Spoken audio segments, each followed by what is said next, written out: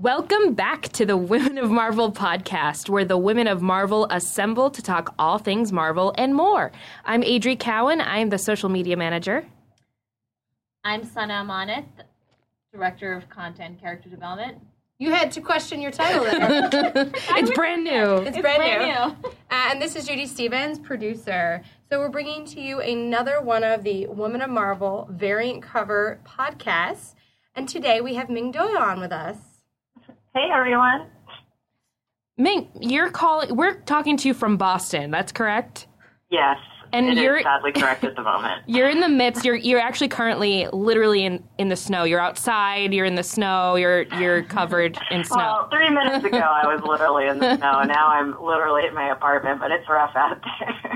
Yeah, there's snow out there that's like the size of like a human being, right? Like if I went there, I'd it's be far covered. taller than me in a lot of spots. I mean, I'm only like 5'3", but it's getting scary out there. I might at any moment fall into a drift and never be heard from again. Oh no! Well, at least you leave your beautiful art behind. Yes, what a legacy. You should draw in the snow your final piece. Yes, and give it to us. Tibetan mandala art.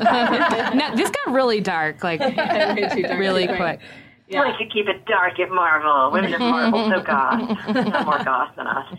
Well, Ming is actually doing, for those of you who have not heard any of our other interviews, she's doing one of our Women of Marvel variant pieces that is on sale in March in honor of Women's History Month. And she did the Spider-Man piece? Yeah. Amazing Spider-Man. Amazing Spider-Man piece, which I believe will be debuted shortly. I don't think we've shown that image yet, have we? It was solicited. It was okay. Okay. Well, we'll make sure for those listening at home that we post it on the Tumblr when we talk about this. And I kind of love it because it's Spider-Man in full costume sitting on the subway on his phone, and like it's true New York subway or maybe Boston subway. I'm sure it's the same thing where there's someone looking over his shoulder, and then someone's like the view that you have is like through this person across the car taking a photo of Spider-Man. Well, that image we'll be posting along with this podcast on our Instagram, our Tumblr, and et cetera, right, Adri? Oh yeah, yep. All the social medias. All the social media. Well, of course, that is just one piece in sort of the arsenal of all of the art that you've done all over the past few years, of course. But why don't you tell us a little bit about your background and how you got into comics, how you got into art, and what you love about it? Oh, sure. Well, I think like every other artist working in comics, I always loved drawing from being a baby till now. I've always enjoyed drawing. So I went to art school for college. And then decided I didn't want to do studio art because I didn't want to get into the gallery scene in New York. It just seemed a little not my speed. And a lot of my professors actually recommended that I get into comics and I start reading comics. So I did because I liked the X-Men cartoon growing up. It was on Saturday morning, Fox 25, 11 a.m. That's like the common thread. That's a common thread between all of us. Yeah. The X-Men comic, we've talked about that so many times on this podcast of how. Oh, I know. I mean, that was such a smart future marketing move that Marvel pulled back in the day. They were just saying, yes, we're going to inundate all of these youngsters and indoctrinate them with a love of all this soap opera dynamic going on in the Xavier Mansion, and they're going to love it when they're older, I can tell. Yeah. So, I got into drawing comics basically just by doing, some unpaid anthology work and stuff in the early days, and one thing led to another. And actually, one of my very first published pieces of sequential work was in Girl Comics, put together by Ms. Janine Safer.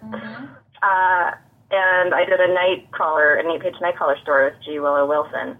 Yeah, and that was like in 2008 or 9, maybe. I love calling back to Girl Comics. I was actually an assistant editor at the time, and on that book, it's the first and only book me and Janine worked on together, actually, which is really funny and sad at the same time. Oh, yeah. But it's such a great place. Like, if you look back, it's just it's such a great place where there's this collection of such great female talent, and the stories are also just fantastic. So for those of you who have not heard me talk about it, because I've talked about it on a few podcasts, Girl Comics. There's like a hardcover and a trade. I'm sure you can find it on Amazon and in comic stores. You should definitely check it out, especially if you want to support women in comics.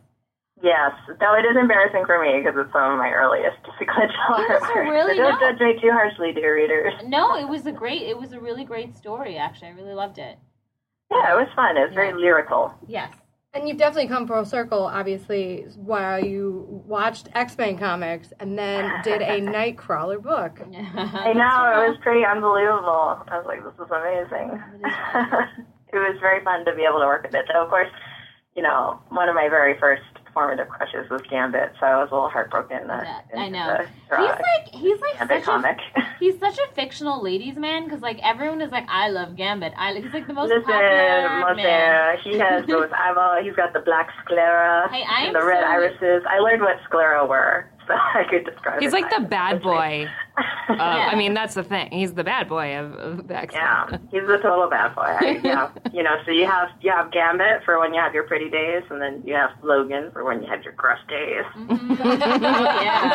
And Juggernaut. Oh no. Okay. No one else. No one else. For you want to run through walls days. Yes. Like the Kool-Aid Man. I like just looking at the X-Men lineup and being like, all of the wonderful men. Well, okay, I was going to say something. We're sidetracking. I was going to talk about all of my X-Men men fantasies, and then we just got a little bit... It's going to be a different conversation. For a different episode. Different episode. My apologies. I'm just very passionate about the subject. I love it. So what are you doing now? What's on your docket? Yeah, well, right now I'm finishing up the last issues of The Kitchen, which is a creator-owned project I'm doing over at Vertigo about 70s mob wives, so more strong women.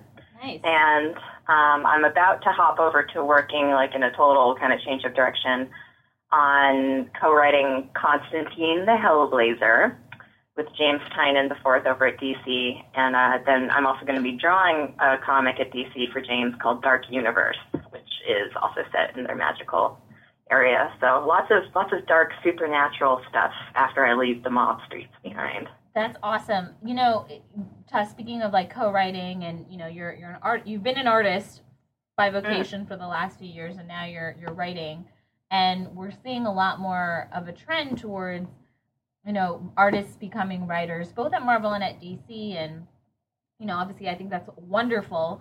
But I'm very curious to know what that transition is like for you personally. Is it difficult? Is it, you know, are you using a different part of your brain? What's that experience been like?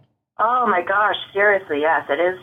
It's a totally different part of your brain. It's so bizarre. I mean, I always used to write for fun my entire life. And, you know, English was one of my favorite classes when I had to go to non-art school.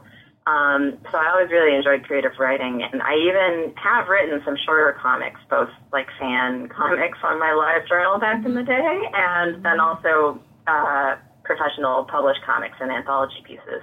But yeah, this is my first time delving into like a long format comic book story, and it's a lot of heavy lifting brain work. I'm used to I'm spoiled in a lot of ways getting scripts that have been, you know, so thoroughly edited and laid out, and it's just a totally different side of the story equation to be the one to set it up. And I'm just happy that, you know, I'm able to co-write and work with James and have somebody to talk about it with, but it's also really exciting. It kind of makes you feel godlike in a way.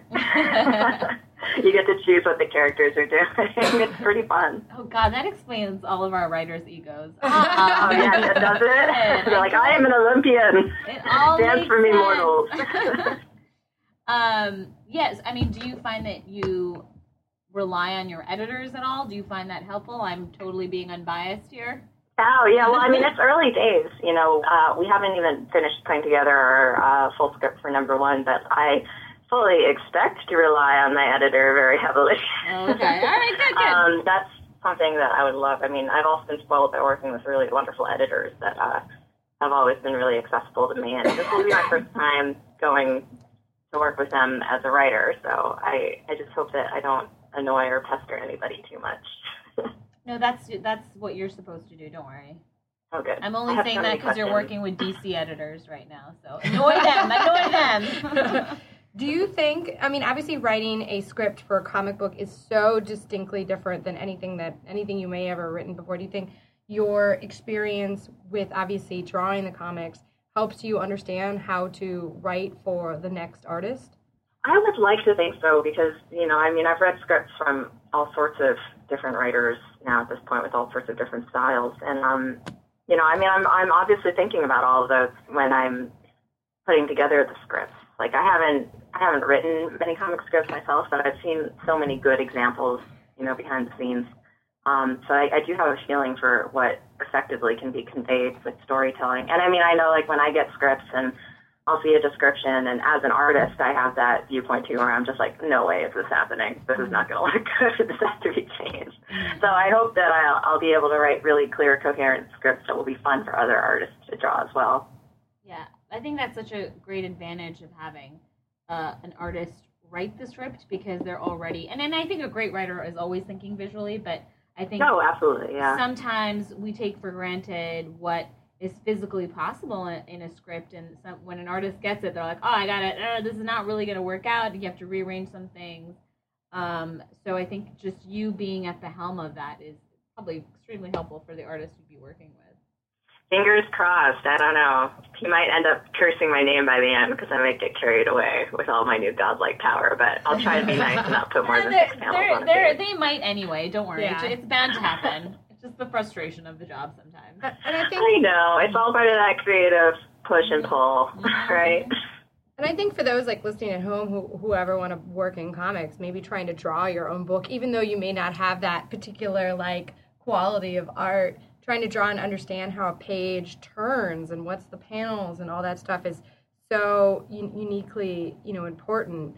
Do you have any other like sort of advice for those who want to get started in writing or in as an artist? Yeah, absolutely. Actually, one of my first long format comic book jobs outside of DC or Marvel was I worked for Candlewick Press, which is a young adult children's publisher based here in Boston. They do Where's Waldo and the Dragonology and Piratology books, and a lot of great kids titles. But I worked with them adapting some of their young adult books, which are about vampire, werewolf romances, into graphic novels, basically, like 200-page one-shots that would be released directly in the trade paperback market and bookstores and things. And it was interesting because I worked with the writer, Cynthia Leitich-Smith, on her books.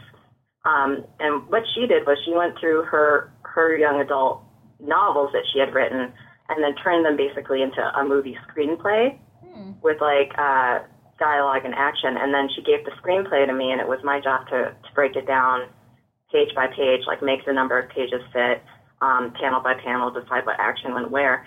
So that really taught me as one of my first projects that, even if you, for some reason, can't find a sample script online, though I feel like in this day and age there have to be a ton of sample scripts that you can Google very quickly to practice drawing.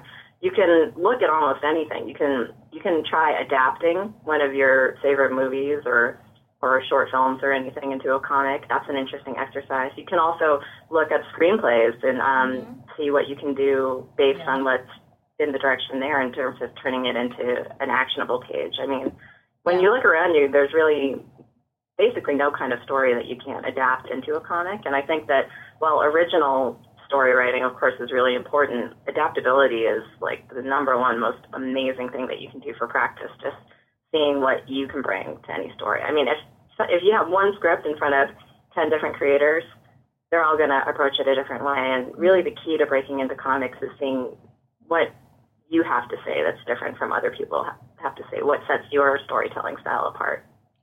That is fantastic advice, I have to say. That's some of the best advice I've heard. Namely because you're so absolutely correct, because it is about adapting, and especially at a place like Marvel or DC where you're talking about characters that have existed for like over 75 years or whatever, and this is the place where we are, editors are kind of serving as like, brand managers of these characters, property managers, whatever you want to call it. And it's really up to these new voices, the creators, to come in and be like, this is how we're going to reimagine this character that has existed for 75 years, And, yeah, for sure. Yeah. It's all about whatever spin you can bring to a character. You don't want to, rehash the same stories, but you have to remember that, you're working with an archetype. Mm-hmm. You're working with some rules that you can't change that much. So it's all about how creative you can get. Yep. With the little stuff, kind of. Yeah, no, that's great. Very, very wise advice. Thank you.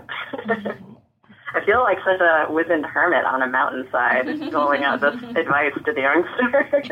And now we've come full circle back to the Himalayas. Thank you so much for talking to us. It's been wonderful. You have incredible advice. We're really looking forward to seeing everything that you're working on. And where can we find you? Where can people find you on the internet? Yeah, well, first of all, thank you so much for having me. I always loved working with Marvel, and it was amazing being able to draw Spider-Man. That was just so cute. You can find me online pretty much anywhere there's a social media presence under the username Ming Doyle. So Twitter, I'm at Ming Doyle. Facebook, I'm Ming Doyle. Tumblr, I'm Ming Doyle. I like having this name. It's a great name. Smart branding, too. Keeping it consistent. Yeah. So anyone listening at home, if you guys have any questions for Ming, definitely hit her up on the social medias. And you guys have any questions for us, you can email us at womenof@marvel.com. We've got more of these amazing interviews coming throughout the month of March. So thank you, Ming. Thank you, fabulous ladies. We will check you guys later. This is Marvel, your universe.